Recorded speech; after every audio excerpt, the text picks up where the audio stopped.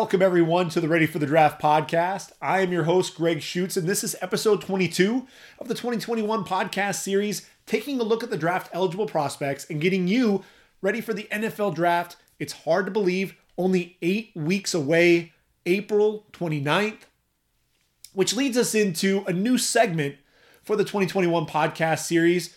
And I want to get the fans' perspective on things. That's right. I'm going to sit down with the fans and talk about your favorite college and pro teams. Take a look at the players from the collegiate level. Where do we see them stacking up, as it comes to the draft? What are the best fits? What are their strengths and weaknesses? See if we agree or disagree with their draft stock and where they should be coming off the board. And then we're also going to dive into your NFL teams and get a good feel for what their draft needs are. What should they be doing in free agency? And really, come draft day, what should we be expecting to see from your NFL franchises? We're also going to take a look at my mock draft, kind of break down those picks, see if we disagree or if we agree with exactly where those land. So without further ado, here's our first episode from a fan's perspective. So from a fan's perspective, today we have Brett Peters, a huge Oklahoma State fan, all things Big 12, a hater of the Big 10 conference, and a big Houston Texans fan. So we'll be able to talk a little bit more about the dumpster fire that is the Houston Texans right now. Welcome aboard, Brett. Let's go ahead and start jumping into things. Hey, well, thanks for having me, Greg. Just to let you know, I'm a big hater of the Big Ten West. Now, I absolutely cannot stand that side of the conference. Like, do you remember when the Big 12 used to have the North and South? Oh, yeah. And back in the day, and then we obviously lost a few teams. And that's the problem with these sides of the conferences that I'm not a fan of, because there's not a lot of intermingling, and I know some, it just works out for the Big 12 that they can play everybody. But I feel like I'm not a big fan of having to play, I know there's rivalries and things and, but anymore, I'm not a huge fan of having to play the same side or the same teams over and over and over again when there's other teams in the conference that would make for more games, especially in the Big Ten, more games that would be interesting to watch for the fans, like Wisconsin versus Penn State, or Wisconsin versus a Michigan or an Ohio State, more than just the championship game. And I know they don't play every year, but the things like that, instead of watching Wisconsin versus Northwestern or Wisconsin versus Indiana every year, mix it up. I don't like these West, and I'll get off my soapbox, but I don't like the West because it's too dumpster fire-ish after Wisconsin to me. I know Northwestern had a good year, but to me it's Wisconsin's year after year, and Minnesota sneaks in there, but it's always Wisconsin year after year, in my opinion. Except for a random here or there. And I guess you look at it, you've got Ohio State, you've got Michigan, you've got Michigan State, you've got Penn State, all in the same division. And I think the flip side to it, you look at the Big 12, and now that they have their group and their teams, everyone plays everyone. And I know based on the numbers, you can't do that physically in the Big 10, but at least you've got the two best teams at the end duking it out, as opposed to Wisconsin versus fill in the blank every single year. Absolutely, yeah, and even in the Pac-12, I feel like it's more balanced on both sides. Like, where you have USC and you'll have Arizona State, or we'll have a Utah. Yeah, Utah, and then Oregon and Stanford and Washington, even Washington State, I feel like that's more balanced than what I look at the Big Ten West or something like that. Or even let's just go crazy, the SEC West, I believe, right? Or is it SEC West, or is it East, or is it North? I think they're the East, SEC East, right, with the Florida and the, I'm sorry, I don't want to get that mixed up, but SEC East with Florida, Missouri, Kentucky, Georgia. It's Georgia and Florida's to lose. You have Kentucky, Vanderbilt, teams like that. I mean, come on, you know what I mean? Like, you don't, it's always the same thing. Like then you go to the other side of the SEC and you have the big dogs.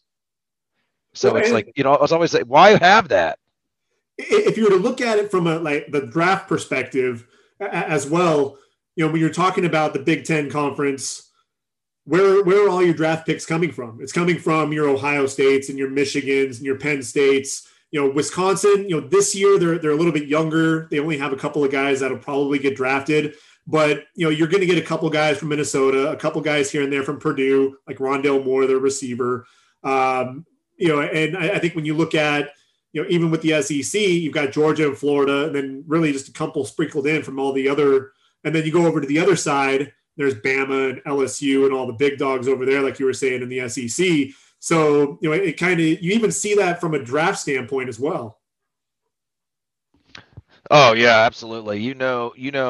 Guaranteed that the teams that load up every year, Alabama, Georgia's, the Clemson's, all of the Ohio States, they're going to be heavily favored in the draft year after year. I mean, I'll even throw the reloading teams like Big 12, like Oklahoma in there, and but you'll have those specific teams that every year are just going to reload, and that's what a lot of teams are going to draft. But to me, that's the thing is like some of those teams, like you can't really and that hurts them in the NFL because you don't. I want to see a Wisconsin offensive line versus that's primarily their big draft heavy and offensive linemen is their.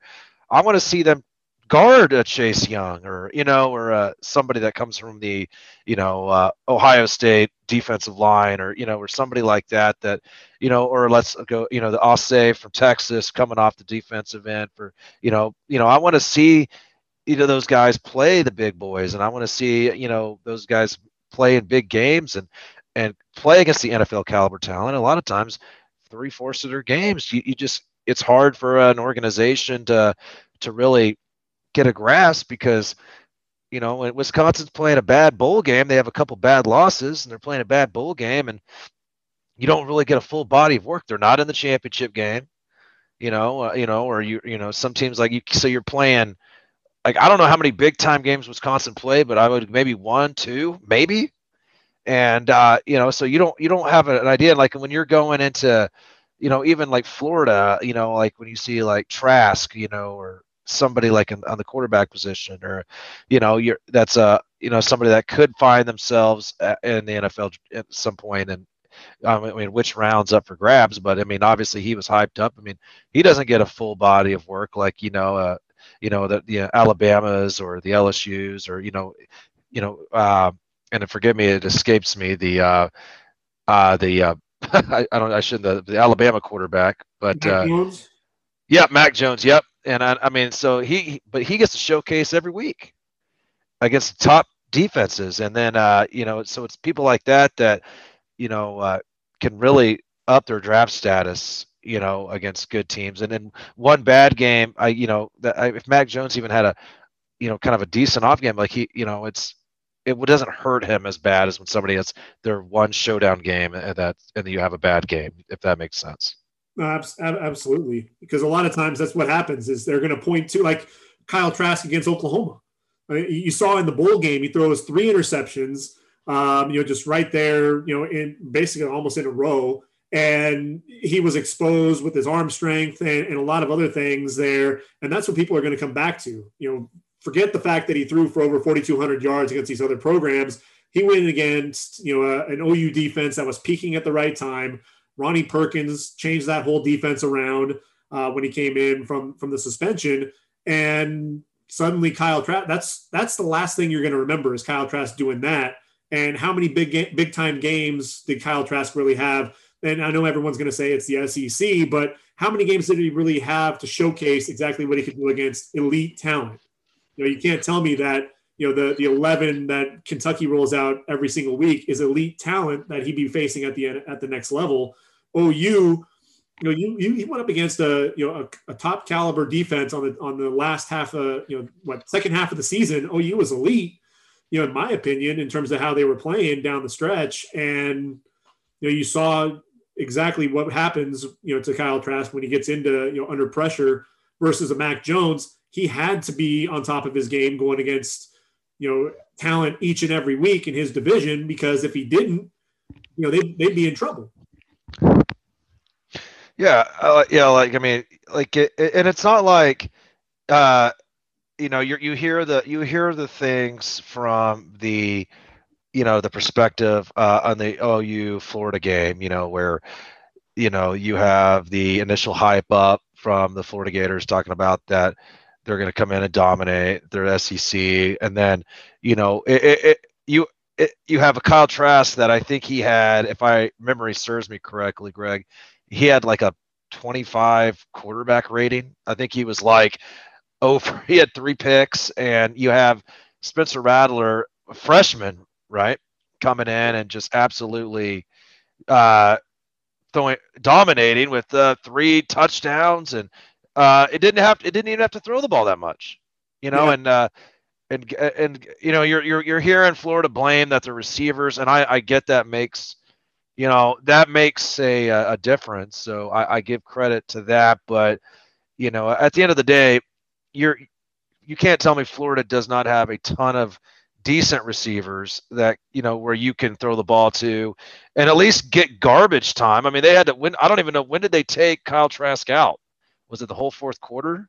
But put somebody else in. I don't know if they put Emory Jones in. I think that's who it was. And then and they put him in. And I mean, Trask, yeah, he definitely didn't showcase himself, and he made a freshman, who, let's just be honest, I mean, was playing his best football, the whole OU team playing their best football at the end of the year. If it wasn't for a few slip ups, in the beginning of the season, especially the Iowa State game, where things didn't go their way, OU is looking has a good chance at the playoffs. So it's yeah, and OU has a lot to play for. There's pride on the line. They're tired of hearing about the SEC, and they haven't done well, and that's what killed them, is their first round of the playoffs in the last few years, and so it was good for OU, and I think OU's already back on their radar, probably be a heavy favorite next year.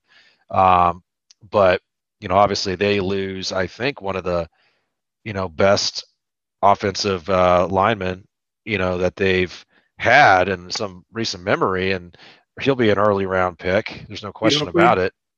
Yeah, Creed Humphrey, and it's hard to replace 6'5", 340 or 330. I don't know what maybe it's around there, but but if any team could do it, OU will. Yeah, I mean, that's the thing that I think is crazy about Creed Humphrey was, this was a guy as a freshman was on the top O-line in the country. That's where they had Orlando Brown, they had Cody Ford, Ben Powers, Drew Samia. All those guys got drafted and were playing in the league now. And so then as a sophomore, he now has to flip the script, and now I'm the veteran on this line, and yet again, they have, they produce with, Jalen Hurts. And it was one of those things, I look at it and, okay, you're there as the center and a redshirt freshman. Then you take over for Jalen Hurts, and you're teaching this other group. I mean, come on, this guy should be a plug and play center. Probably starting right. I've got him going to the Steelers in round 2 now that Marquise Pouncey's retired, and I think they can plug him in and he can play for a decade. Absolutely, yeah. I mean, what's he, probably the 3rd or 4th best lineman in the draft, and the Steelers outside of if they can, I think Roethlisberger didn't he take a cut to save them some of the cap money or whatever. And then, so that's going to be a big help. And, the Steelers are going to be good. It's just a matter of, like you said, protecting Roethlisberger, keeping him healthy. And so I like that pick in the 2nd round. They're already, I think, just a shade below the cap, so they have a little bit of money to work with, but I like that pick because, they still have a lot of weapons. I think James Conner to produce at a high level, and then here's the thing with Conner. He's a free agent, and so I'm wondering if he's going to be back. I actually have the Steelers taking. You're talking about Alabama. I have them taking Najee Harris. Najee could come off the board, I think, as high as 18 to the Dolphins. but I've got him going off the board, number 24, to the Steelers. Give them a 3-down back, a guy that can catch the ball out of the backfield, has the power, has the speed. Dude hurdled Nick McLeod there at Notre Dame and jumped over that guy and on his way down the field. And he can pass protect. That is something that I think they really need, is that 3-down back. Connor wasn't much of a threat out of the backfield. They need a new Le'Veon Bell, and I think Najee Harris could be that guy. Yeah, as I'm looking at, you're wondering when you look at the draft order, you see, I think the Steelers sitting around 24, something like that right now in the draft. And, obviously I don't see, I see that pretty much being that pick probably being available then, I'm trying, you'll probably see some movement, with like my Texans with Deshaun Watson and even Russell Wilson maybe on the move, with different teams, and you see things like that as a possibility, So I don't know what the Steelers might just be sitting pretty, and hoping for the best, because they're like I said, I don't see. I'm trying to think of a team in the head of them that would be that would take him over that before that pick. So. Maybe the Jets. Frank Gore, I think is close to 40.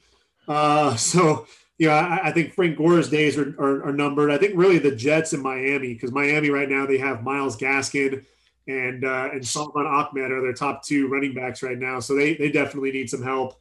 But it's a good segue going to your Texans. What in the world is going on here? I mean, they trade. I know that was a Bill O'Brien deal, but they trade DeAndre Hopkins. Now this year, J.J. Watt's now in Arizona. They cut their center, Nick Martin, who was arguably their best offensive lineman. But yet they've got Deshaun Watson. They're holding him hostage right now. What do you make of what's going on from a fan's perspective? What do you make of what's going on with your Texans? It's just it's a classic. You didn't let your superstar make any decisions. You have Deshaun Watson, who wants to be a part of picking coaches and picking players. And this is a guy that you just extended on a contract. And now you have your whole organization in disarray because you didn't get his input on anything. You have, I think, and like you said, you're talking about the Jets. That's still probably a play for Watson too, because he's a good relationship with the coach there now. And that's what happens. You have the whole thing falls apart when your leader falls apart. The rest of the cards crumble down because your base is gone, and now you have a whole rebuild. And there's no doubt in my mind that Watson will be gone. It's just who's going to pay the piper. You're in good position right now with Houston, to get some good big time draft picks. I'm happy. I would like to make a deal. It hurts the Texans that Russell Wilson's out now a little bit to me.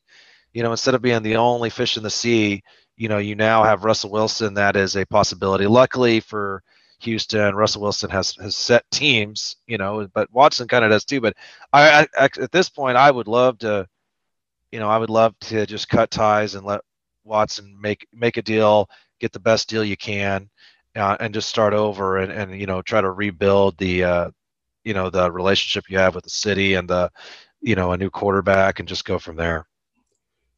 What's interesting, the Lions and Rams already set the bar with the with Stafford and the trade with Stafford, 2 firsts and a third in order to bring Stafford through. So now you've got Deshaun Watson, who's considerably younger. He's 25, I think, and Stafford is in his 30s. And Watson, yes, he has the ACL tear, but outside of that, he's been pretty healthy. And I think like you said, you're going to have to pay the piper, pay that king's ransom, and in order to get your quarterback. I wonder if how that's all going to play out. Who's ultimately going to come knocking on the door, and who's ultimately going to be under center, because Houston traded away their first round pick for Laramie Tunsil. Then they traded away their second round pick as well. So now they're sitting there in the third round. You're not going to basically your top quarterback that's going to be available is going to be Kyle Trask in round 3. And I don't think Houston wants to roll the dice with Kyle Trask. So it'll be interesting to see how they play this out. Maybe they get a 1 year rental on a guy like Andy Dalton or something like that, and then and maybe even Sam Darnold for 1 year. And depending on how things shape up, maybe look at getting a quarterback in next year's draft. Yeah, to me, it is a I like the idea of like a Mitchell Trubisky year, and and just dumping him at the end of the year. Because I think the Bears. I mean, the Bears seem to have their sights more on Russell Wilson, I think, but at this point, but I would obviously you can't trade him in division. You have the best case scenario would go to the NFC.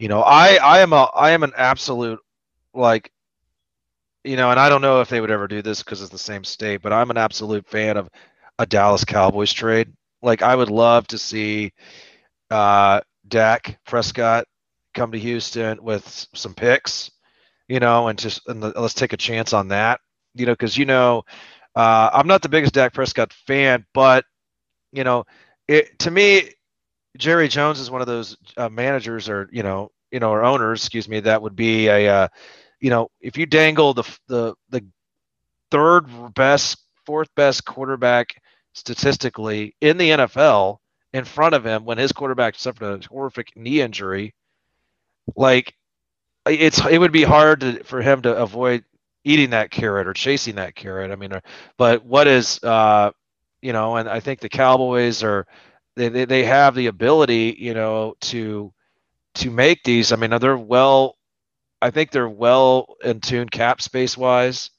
I believe, if my understanding is right, I think they have a decent amount of space, especially with the trades. Especially how much they were going to offer, and were turned down by, Dak Prescott. And I think the Texans can, make a play for that, but it wouldn't surprise me if they made some deal with New York Jets or Carolina or somebody along those lines too. But I'd like to see it. I'd like to see a Dallas Cowboy trade personally, or I guess the Bears maybe would be my second. I mean, they've also restructured the David Johnson's contract, so he'll be back. But then you've got Will Fuller, your receiver. He's a free agent. Do you bring him back? Your corners, both Garyon Conley, Vernon Hargraves, they're both free agents. So it's going to be interesting to see who they can bring back. And frankly, in the free agency right now, who's going to want to come to Houston? You've got all of your stars within that organization leaving, wanting out. JJ asked for his release, and DeAndre Hopkins gets traded.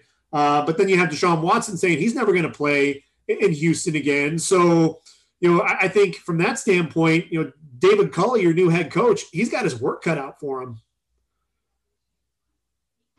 Yeah, especially with the to me it was more unforeseen, the unforeseen play of the Colts and the Titans out there, and the Jags are Trevor Lawrence is going to be in a Jags uniform. I think probably likely can see that happening. I'd be kind of shocked if it wasn't the case, but so now you're going to have some big time names in the division, and clearly it's from perennial winning the division and at least getting into the playoffs and hosting a game to you could be in the last place next year instantly. And so and we don't have, and the Dolphins have the draft pick this year. So what do? You have to kind of try to just tread water until some of this stuff resurfaces, and you forget. It's almost like a statute of limitations on this thing. You have to kind of play it out, and forget about some NBA teams just got to tread water with some basic, veterans or on league minimums and things like that until they can trade them for better players. And is that what you do? Can you play some people out and get trades before the trade deadline and make things happen? And I think that's kind of where the Texans are going to be positioned to do is, they're not going to win a lot of games. You make the best deals, and can you have a good future by continuing to have that statute of limitations pass where you forget about the Deshaun Watson, you move past all that, you forget about DeAndre Hopkins, you forget about JJ Watt, and and it's a short memory in the NFL. It's a very What short have you done memory for in the me NFL. lately? Yep. Yeah. Like it's going to be one of those things that, what can you, when you look at like a team like the Patriots, and I mean, where they, I don't, you have probably a 50-50. Were they happy that Tom Brady won the Super Bowl?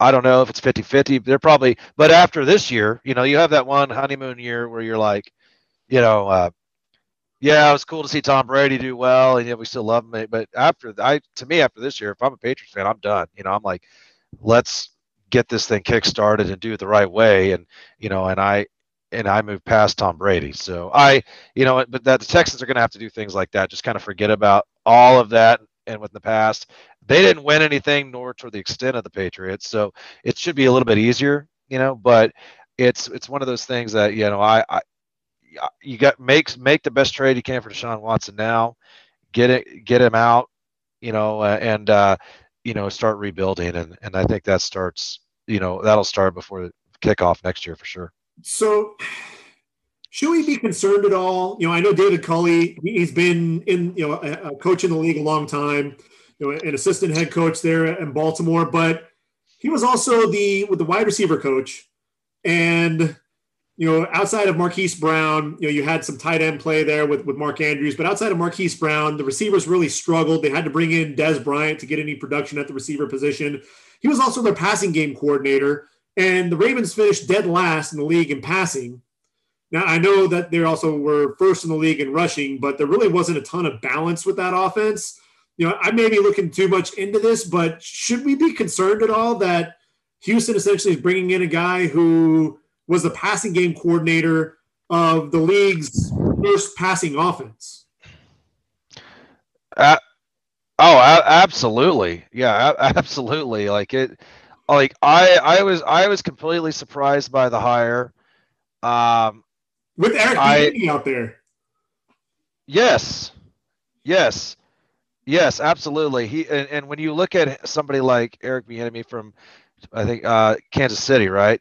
So it's a stupid decision that Houston would not at least I mean, they might have seriously considered him, but to me, what's the you have a guy that's coached a Patrick Mahomes, right?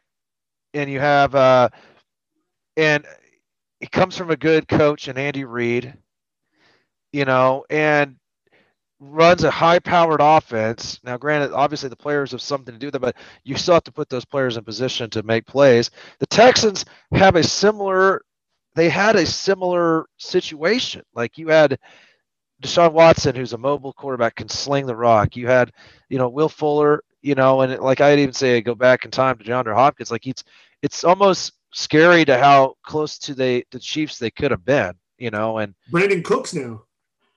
Brandon Cooks, yeah, and I would, if not him, I mean, you still have a bunch of other coaches out there that make way more sense than what was just like. I like Aaron Glenn.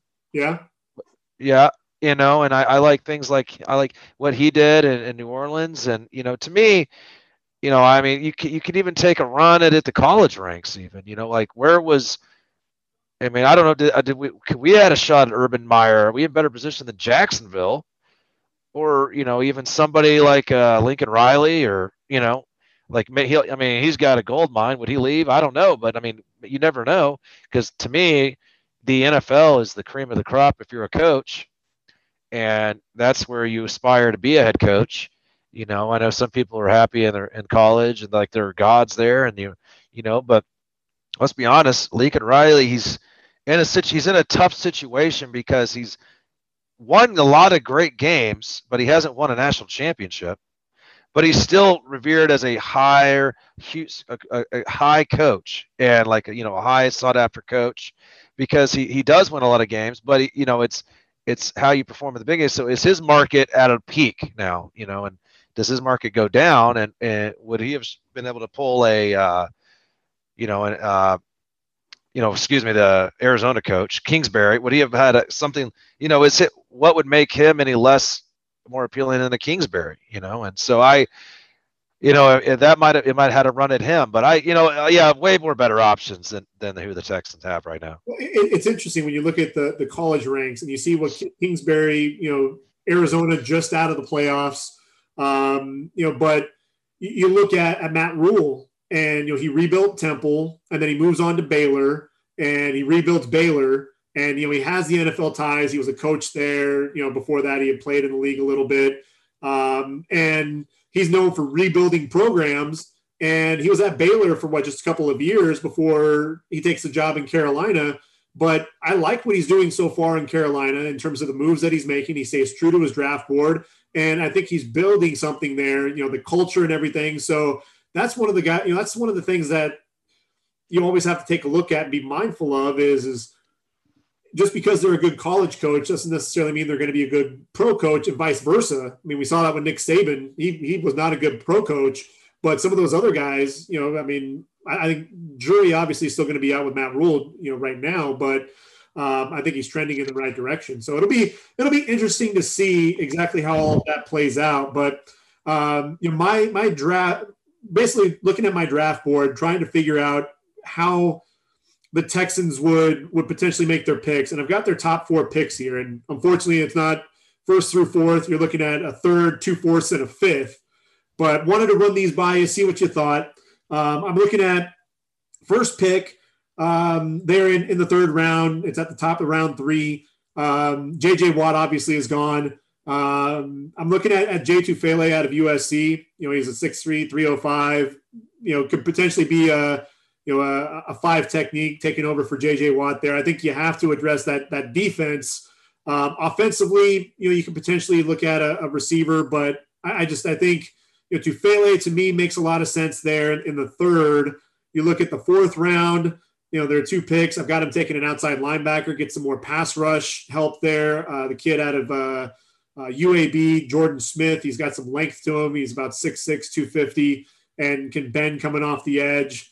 And then again, they could potentially go receiver, but I think with all those receivers out there, Kenny Golladay and Juju Smith-Schuster, guys in free agency, I think they target receivers there. And so I've got their second, fourth round pick, Kylan Hill, the running back out of Mississippi State. And the reason why I liked him to kind of pair with David Johnson is this was a guy rushed for like 1,200 yards as a junior. Then Mike Leach comes in, throws in the air raid offense, and in 3 games, he had 23 catches. So he knows, he's a guy that can catch the football out of the backfield. So you get the quarterback a weapon. You address some of the needs on defense first. You get a weapon there at the running back position there in the fourth round.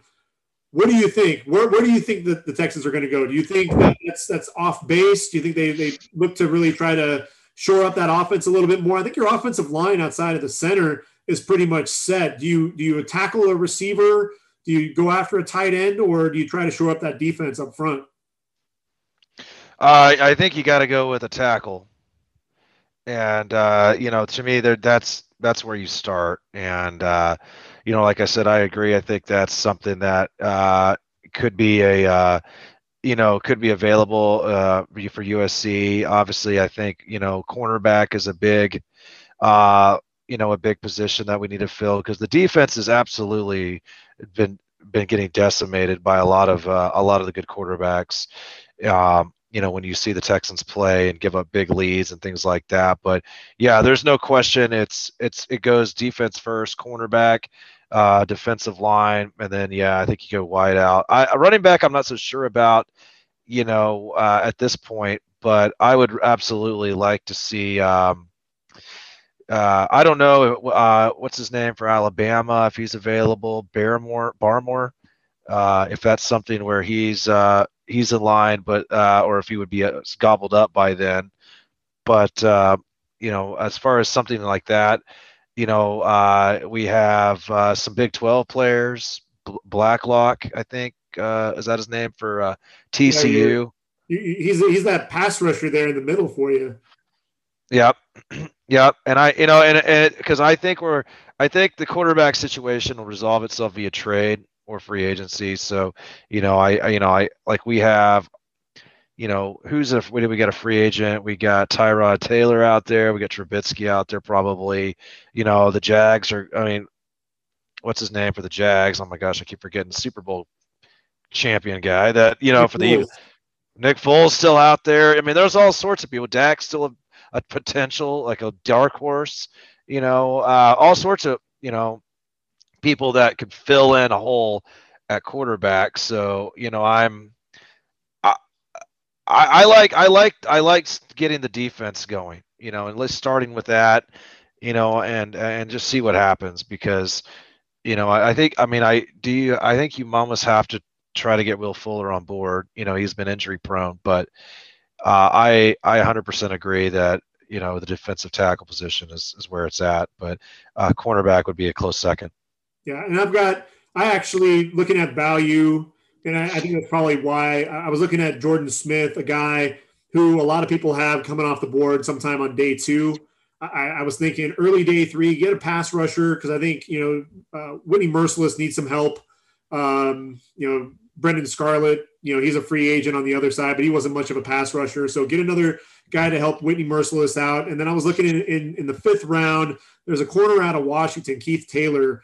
He's 6'3", 196 pounds. So he's got good length and a guy who I think has some decent ball skills as well. So, that's the thing that's going to be tricky about Houston this year is maybe they try to trade up into the draft, and secure some, a pickup that way. But they've already traded away a lot of their draft capital. So they're going to have to be really smart in the draft with who they target, and looking for some of the guys, someone who might fall to them, like a Jordan Smith may fall into their lap.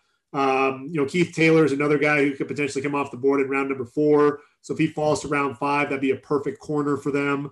So that was just kind of how I was playing things out of my head, what that looks like for Houston. But looking at your Oklahoma State Cowboys, talk to me about Chuba Hubbard. Where do you see him coming off the board? Because he's one of those guys, either you love him or you hate him. As a Pokes fan, where do you stand on Chuba Hubbard? Oh my gosh, he's he is a first rounder, not or a second round pick. You can't look at what happened this year to me and know what you're getting with Chuba Hubbard. His heart wasn't in this year. You had the off the field issues, with the Mike Gundy shirt, and there's a lot of trust there, and he was obviously playing not to get hurt, and which sometimes could get you hurt, but and Gundy knew it. Gundy knew that, especially after you lost a few games, when you lost to that close one to Texas, and I think it was overtime, and you go and you get blown out by Oklahoma. I don't even think he played in the Oklahoma game, that, if at all. And you have, or if not, or much, but you have, you think you have a guy that is an Olympic speed back, and teams would kill for that speed. I think you get him out of the backfield, and there's not a lot of running backs that can have that type of. It's not so much the speed; it's the acceleration that people like. You see Tyreek Hill, if he catches the ball on a wide receiver screen, how quick he accelerates and just blows past everybody. And or even a Alvin Kamara, somebody like that. You can just tell these people are special. When they're catching the ball and moving. And to me, like the Miami Dolphins would be stupid, to not have somebody like that in their backfield. And I would even say that the Dallas Cowboys have some sort of opportunity, because let's be honest, Ezekiel Elliott did nothing. And you have, they have the other guy, forgive me, I forgot his name, but that filled in for, and had a decent year. Tony Pollard? Yes, I'm sorry. Yes, correct. But when you look at somebody like if the Cowboys teamed up somebody like that, that could catch in space and just accelerate and have, you're, in those rounds, or even, like, I mean, if he fell to the second round, he's a steal at that point to me. Here's this. If he falls to round 3 and Houston's on the clock with the third pick in round number 3, do you take him?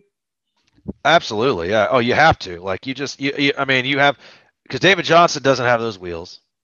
And so you have somebody that, like, a screen pass can turn into a touchdown. You have somebody that can, break, take a pitch, a sweep, and take it the distance. He has great change of direction. You just have to, you obviously want to be careful with him, but you can't, you got to get him in space, and that'll take pressure off the Texans quarterback while they get accustomed to things. That'll take pressure off, overall the wide receiving core, because now you have people looking into the backfield, focusing on that. They never had to do that with Houston, ever. I don't even remember the last time the Texans had a running back that was explosive. And so, I mean, if you could think of one, let me know. But I can't sit here and even, Arian Foster is the only guy that comes to mind that has even a close inclination of, of almost a parallel to him. And even Chuba Hubbard's faster than him. So we got a couple of minutes left. I'm going to give you a couple of other names real quick. Tylan Wallace, your receiver, your tackle, Tevin Jenkins. Yeah, I think right now, Tylan Wallace, you're probably looking at, to me, he's a top 5 wideout. Height's going to hurt him. You have, he has not played a lot of slot receiving. He's always lined up at the outside, and, in the Big 12 conference, and that's a big hurting factor. Even though the Big 12 was up this year in defense, from what they've used to be, you have that just not as good. Like, the defense isn't as good as a lot of conferences, and the competition's not as good. And, and Tylan had a lot of big games versus a lot of lower tier opponents, but he is, like, you throw him the ball, he's going to go up and get it. And, and that's the kind of, he's a good possession receiver. He's going to make the tough catches. I like I said, I like him in the second, third round, to a team that could, like, again, I keep going back, to some of these teams, but, I'm looking at teams like the San Francisco 49ers, or the, even like, a Dallas Cowboys, I keep going back to them, but when I see teams like, I've got them going off the board to Washington in round 2. I think Washington has Terry McLaurin. They need other receivers, and he just ran a sub 4.40 at his pro day, or the Exos Combine, I think. But he ran a sub 4.4. So I mean, vertically, he can stretch the defenses a little bit more for Washington. Washington needs another receiver to help out McLaurin. I think that makes some sense there too. Oh, absolutely. Yeah, with Scary Terry and somebody like, if you have Wallace opposite side of him, or, even in the slot to take the pressure off of the, may make the, not shade so much over to Scary Terry. I think that's a great pick. I think Washington would be good. It's just a matter of, is the quarterback position good enough there? Yeah, Jenkins, your tackle, seems like he's one of the more physical guys in this draft. Yeah, when you think of Oklahoma State football, let's be honest, you do not think of the offensive line. You think of high-powered, quick offenses, wide receivers, quarterbacks, running backs. And the biggest problem with the Oklahoma State Cowboys is the offensive line. It's always been the offensive line. And, for somebody like, like an offensive lineman in a right tackle position, he was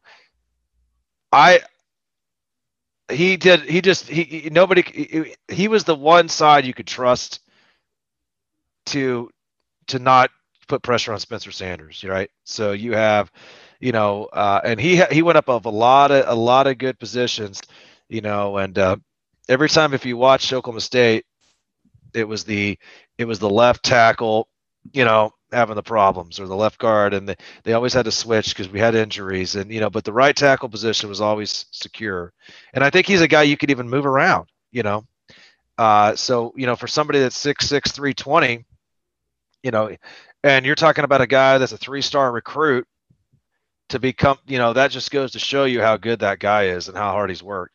And so I agree. I think that's, if you can get somebody that's 6'6", 320, mobile, used to playing in spread out offenses, and could block and could solo block people, I think, I could see him, like I said, I could see him going, easily before round 5. So I actually have him,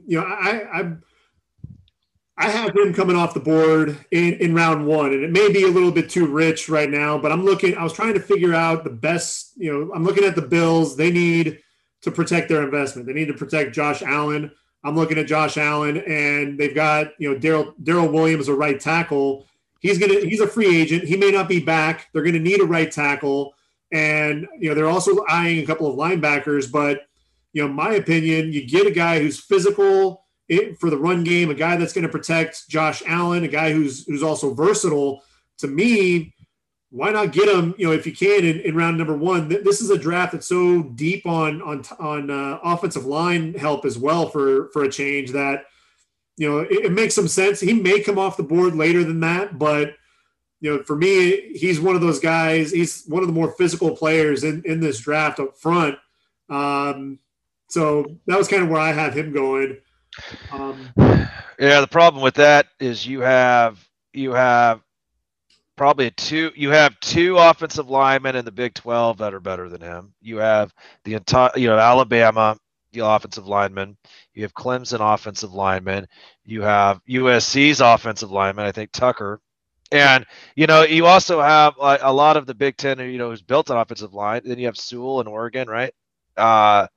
So you have a plethora of players that play high-end, high-out competition.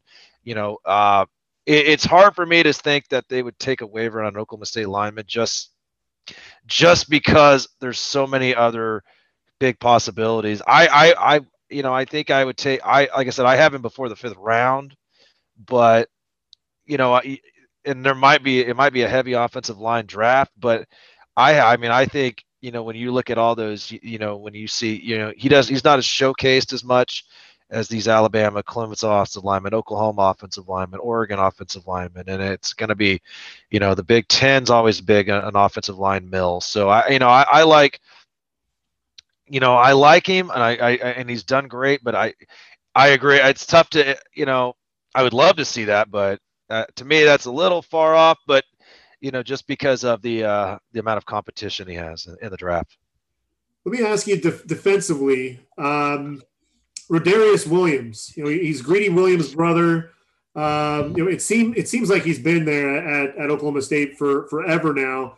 But to me, he was one of those corners that could lock down one side and basically just take away that option for opposing quarterbacks. What are your thoughts on Williams? I think he's one of the more underrated corners that nobody's talking about. When he and AJ Green play, Oklahoma State's defense did a 180 for the better part of last year, and that was 100% Rodarius Williams. Like with him and Malcolm Rodriguez in there making plays, and making tackles. It wasn't so much that he had a lot of pass breakups, but what made him great is the fact that he's a guy that when his receiver caught the ball, he's immediately tackled, or he breaks the pass up. But that's something that Oklahoma State struggles with, was tackling. That's Big 12 football. You have to play the position, catching and tackle them. And like, you see like a lot of plays where, and especially with Oklahoma State, they'd catch the ball and they'd turn a 3-yard gain into a 40-yard gain. It's insane. But like this year, the Oklahoma State Cowboys tackled, and if you watch a lot of their games, especially even a Texas game, even they lost that game, you know, they made Texas punt a lot, and it was because the defense and him, they just shut down, and didn't let Sam Eckler have anybody to throw to, and he's able to make those plays. He's like when you're talking about a defense that shedded, I think, shedded about a touchdown off of their allowed points per game. That's incredible, and that has to do with him in the secondary. So I think, if anybody, if a cornerback's able to make that big of a difference, and he start all 3 games or all 13 games, excuse me, and remain healthy, get tackles for loss, rush the quarterback off the edge. You got a guy. I mean, that in the Big 12, then that's the premier conference for secondaries to stop passes. You have great quarterbacks all the way around. Most of the time, they're not run heavy. Where do you think he comes off the board? I mean, to me, I don't see him falling anywhere after round 3. Personally, Yeah, I just don't. I've got him late round 2. I think the Packers could go with the corner in round 1, but I think if they wait until round 2, Kenny King is gone. They need a corner with Jair Alexander there in Green Bay, and I think he'd be a nice fit. Think about that, a cornerback duo of Jair Alexander and Rodarius Williams. To me, that's what you need in Green Bay to really make that next leap.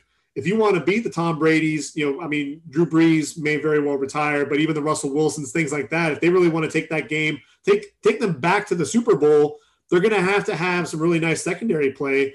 And if you get Alexander and Rodarius Williams out on an island on either side, I mean, that to me just feels like the right fit. Yeah, the only thing worry about with him is the but I kind of look at this 2 different ways: is the lack of interceptions. But what you see is maybe they're not throwing his way either. So you have to kind of look at that. But a lot of the top, if you look at the stats, and a lot of the top cornerbacks, they don't have a lot of interceptions because nobody's throwing it that way. They just blanket coverage. Absolutely. Yeah. They're staying with their guy. They're not, the quarterbacks know, because they scout, obviously they know where it's not a wise idea to throw the ball. And he's one of those top 10 guys. So I think it's, but to me, he's the best quarterback in the Big 12. There's no question about it, and he's up there with, he's up there with, any, I just, one guy, obviously Surtain comes to mind. To me, he's up there with them, and I know he's not going to be as picked as high as him, but like what people don't understand is like the SEC is not as pass heavy as the Big 12, and the SEC, they're focusing on the run, and and they have a lot of big offensive linemen, and you have good NFL talent around, but you're talking about a conference that's getting thrown. It's a throw to consistently. It's day in and day out. You're week in and week out. You're going to see 40, 50 passes. Well, I feel good talking to someone who knows a lot about the Texans and Oklahoma State. That my evaluations on the most part, were pretty darn close to we agreed on most of the topics. So, I feel pretty good about my evaluation there. But before we wrap things up, is there anything else with regard to the draft that you've got your eye on, or any guys that either are under the radar or maybe some guys that may be a little overrated for your liking before we sign off? Yeah, I really, the one thing I really like is I would really like to see somebody take a flyer on a Sam Ellinger, and give that guy a shot. People, he's one of those guys to me, and I'm talking to New Orleans Saints here. He's one of those guys that he's just a winner. Like, and he's only going to get better. Like, and I know that, and he's mobile enough to extend plays. And when I see players like that, obviously, when you look at like he's like a Baker Mayfield or Kyler Murray coming from the Big 12, or even Spencer Rattler as a freshman now, is he going to be on that elite level? No, but like I would with somebody like an NFL quarterback coach working with that guy, and a few years holding the clipboard, and just you never know. And like that's why I think he's not going to be expensive. The Saints have no money at all. I think they're dead last in cap. Like they're just toast. You have Jameis Winston. Never know what's going to happen with that guy. And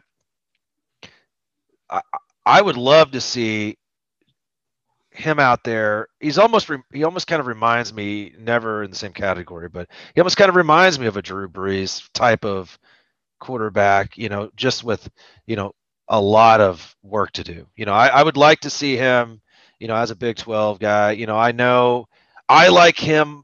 I like him in the NFL better than I like the Iowa State quarterback. Purdy. I really do. Purdy. And I've seen them both a lot. And, it's to me, it's one of those things that, just why not? Like what else you got to do if you're New Orleans, and if you can't afford anybody, can you even name the Saints backup now? Taysom Hill. Yeah, but is he a day in a day out starter?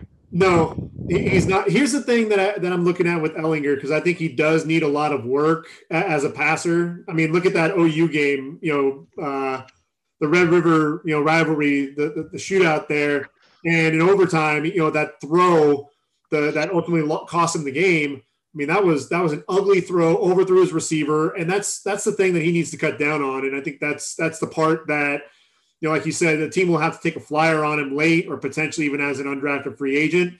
But the thing that I really like about him, because I've seen Blake Bell come to the league and become a tight end, but I can see with Sam Ellinger, at least starting out, you can still develop him as a quarterback, but why can't he be another version of Taysom Hill? Because he is such he's a physical guy. He loves contact. He's 230 pounds. I think he's caught 9 passes in his career for Texas. You could have him either as a receiver, as a tight end, whatever you want him to do. Bring him in there, give him a package, and be one of those guys like that. I mean, obviously, Jalen Hurts, what he was able to do. And I'm not saying that Sam Ellinger is necessarily on the same caliber of Jalen Hurts, but Jalen was able to come in and really kind of assert himself as a quarterback. Maybe Ellinger is able to do that, but if he does show that, hey, he needs some work, I still think he's a good enough athlete to get him out on the field. Let him be a Taysom Hill. I don't know. I mean, that's what do you think about that? Yeah, 100%. Like and interchange him even.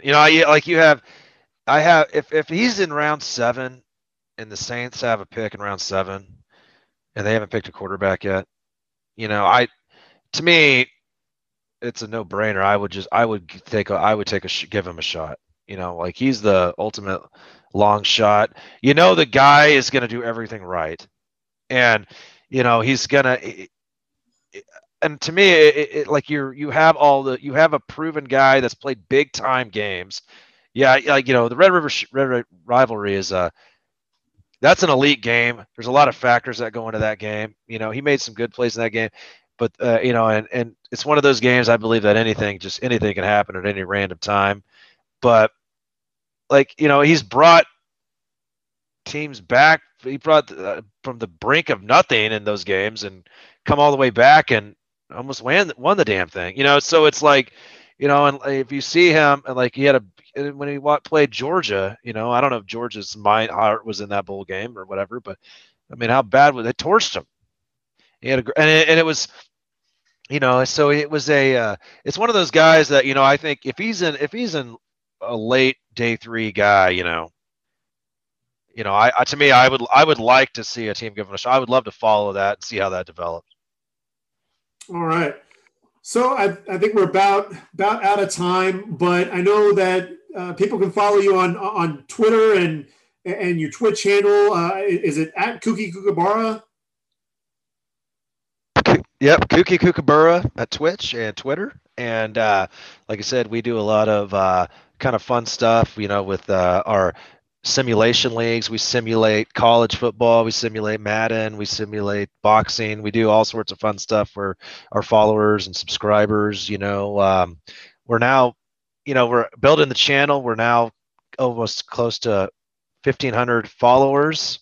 So we're, it's a lot of fun. And then obviously we have our SSL simulation league that basically is kind of what I talked about, and a lot of people like doing that, especially during the COVID time, like getting their guy on the field and watching what he does. So, or in the ring for that matter. So it's a good time. So it's we look forward to doing that every week.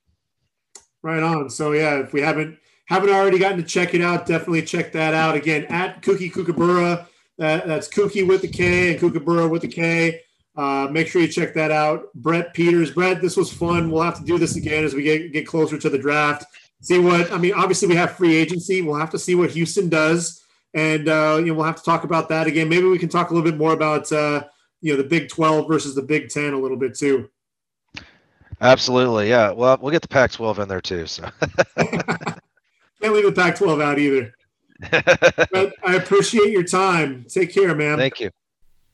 I want to thank Brett Peters for taking the time to speak with me regarding the Oklahoma State Cowboys and his Houston Texans. Good to see that I'm on the same page with him, especially when it comes to the excitement around Tylan Wallace and Rodarius Williams. Again, I think those are two of the more underrated prospects in this draft. Tylan Wallace should be a second-round pick, especially after running that sub-4 440, along with his ability to go up and attack the football in the air, fight through contact, play bigger than his size. And then Rodarius Williams, I think, is one of the better lockdown corners that we have in this draft. Really excited about the prospects for both of them at the next level. I think both are second-round picks. Sounds like we disagree a little bit with Tevin Jenkins and his draft stock. I think Tevin Jenkins is a first-rounder. I think this is a guy, despite the fact that you have guys from other more heralded programs, Tevin Jenkins, look, he's physical for a reason. He can play both sides, both the left and right tackle. Has some pretty good agility and pass protection as well. This is a guy, to me, I think is just an ascending prospect who's going to continue to get better and better. And then with Houston, sounds like for the most part we're in agreement. The defense needs to be addressed. A lot of those games where Houston lost late, leads late, you've got to be able to address, not only the front seven, but also the secondary. 3 out of my 4 picks are really on the defense. I honestly believe that Kylan Hill is going to be a nice complementary back to David Johnson, a 3-down back, a guy that can catch the football out of the backfield, spell Johnson when need be. And look, David Johnson has that injury concern, so there's a good chance you could potentially see, David Johnson, if he's down for any length of period of time, that Kylan Hill will be able to shoulder that load because he's proven to be the bell cow there for Mississippi State over his 4 years there with the Bulldogs. So once again, thank you, Brett. And we're going to continue this from a fan's perspective segment. And so in the next week or so, expect to get another installment of this episode. And next episode, I'll actually be taking a look at the running back position. So there are other running backs besides just Najee Harris and just Travis Etienne. Obviously you've got Javonte Williams, you've got Michael Carter, but look, there are guys late day 2 and day 3 who can make an impact, and we're going to sit down, we're going to take a look at those guys, and we'll break everything down. So stay tuned for episode 23. I'll have that released here in the next couple of days. So until then, enjoy your week, everyone. This has been the Ready for the Draft podcast. I've been your host, Greg Schutz. Take care, everyone, and until next time, I am out of here.